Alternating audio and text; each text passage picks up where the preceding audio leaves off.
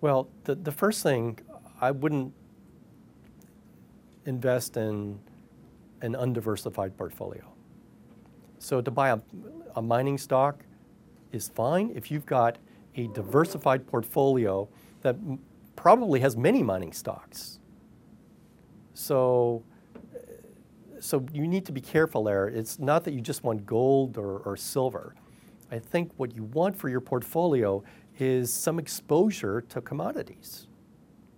And buying gold is not going to do it.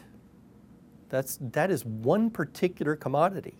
Or buying oil, the same thing.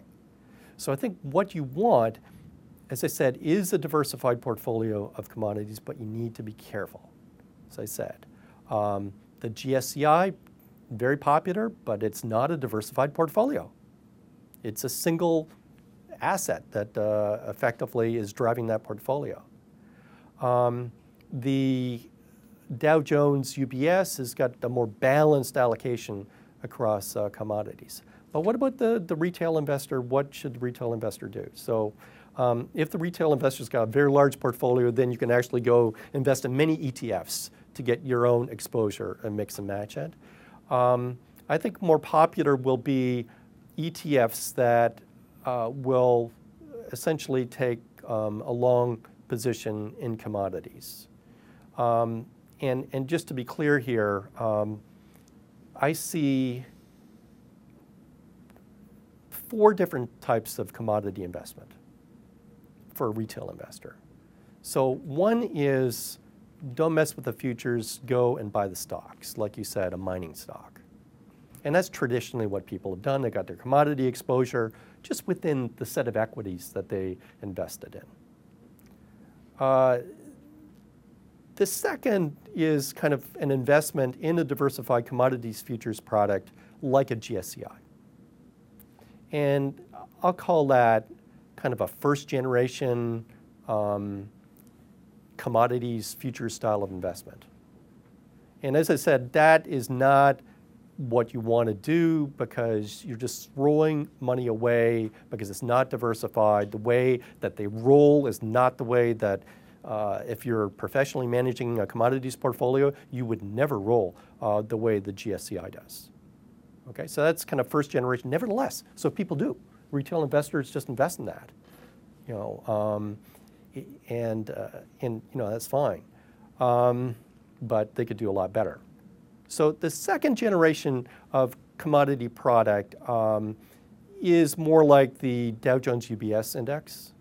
So it's more evenly distributed across the complex.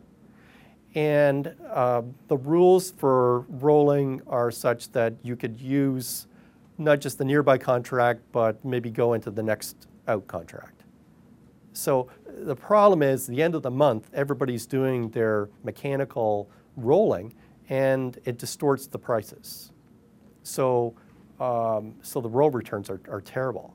So if you've got the flexibility to go out to term structure, and for many individual commodities, there is a highly liquid term structure, like oil, for example, that you can use.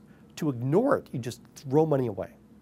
So second generation commodity products like kind of Dow Jones UBS. So the third generation is the most exciting to me because I'm actually working on a product. So, and basically that product, and I work with Man Systematic Strategies. This product's not launched yet, but it will be.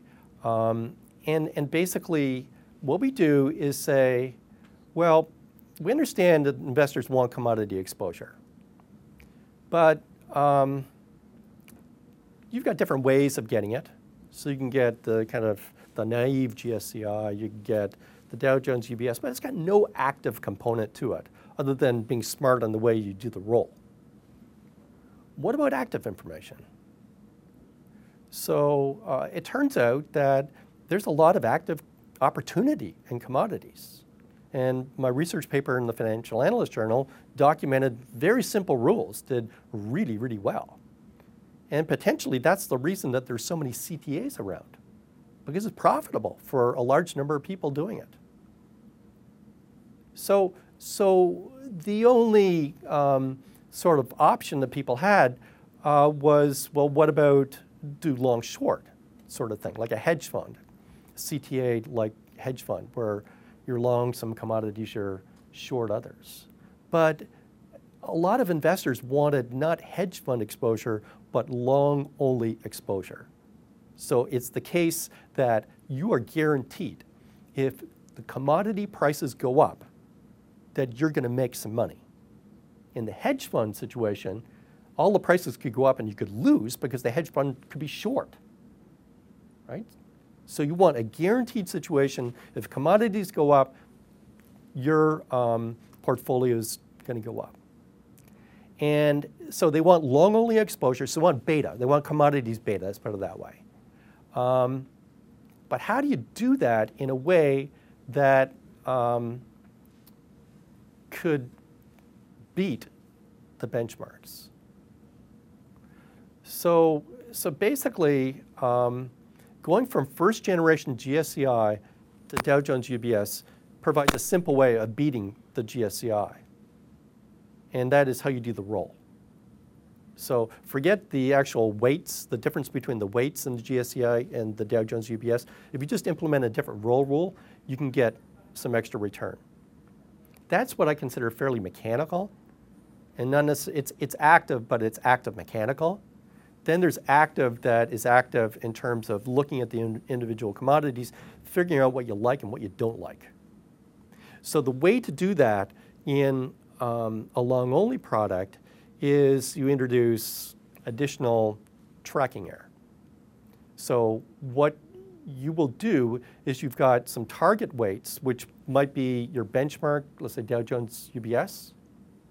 Actually, you prefer to have the GSCI as a benchmark. You always want to be benchmarked to the worst possible index, right?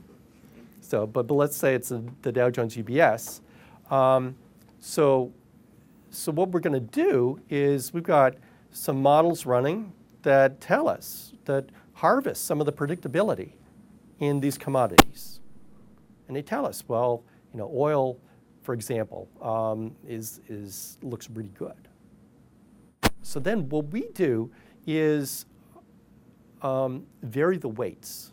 So you're always long, but you could be overweight and you could be under the benchmark weight. So let's say the benchmark weight for oil is let's 40%. Then it might be that you could turn it up to 50, but you could also turn it down to 30. But you can't turn it down to 0. Does that make sense? So you're adding an active component. You're harvesting some of the fundamental predictability in the commodities, and it gives you a shot at significantly outperforming the standard benchmarks. Now, the one thing that is clear, and that is that when you have a commodity beta, or long-only product, if commodity prices go down, then your portfolio is going to lose money, your commodity portfolio. But that's just kind of obvious, and the way that you'd be rewarded if you were the manager would be your performance versus the benchmark that's designated, and hopefully you lose less than the benchmark.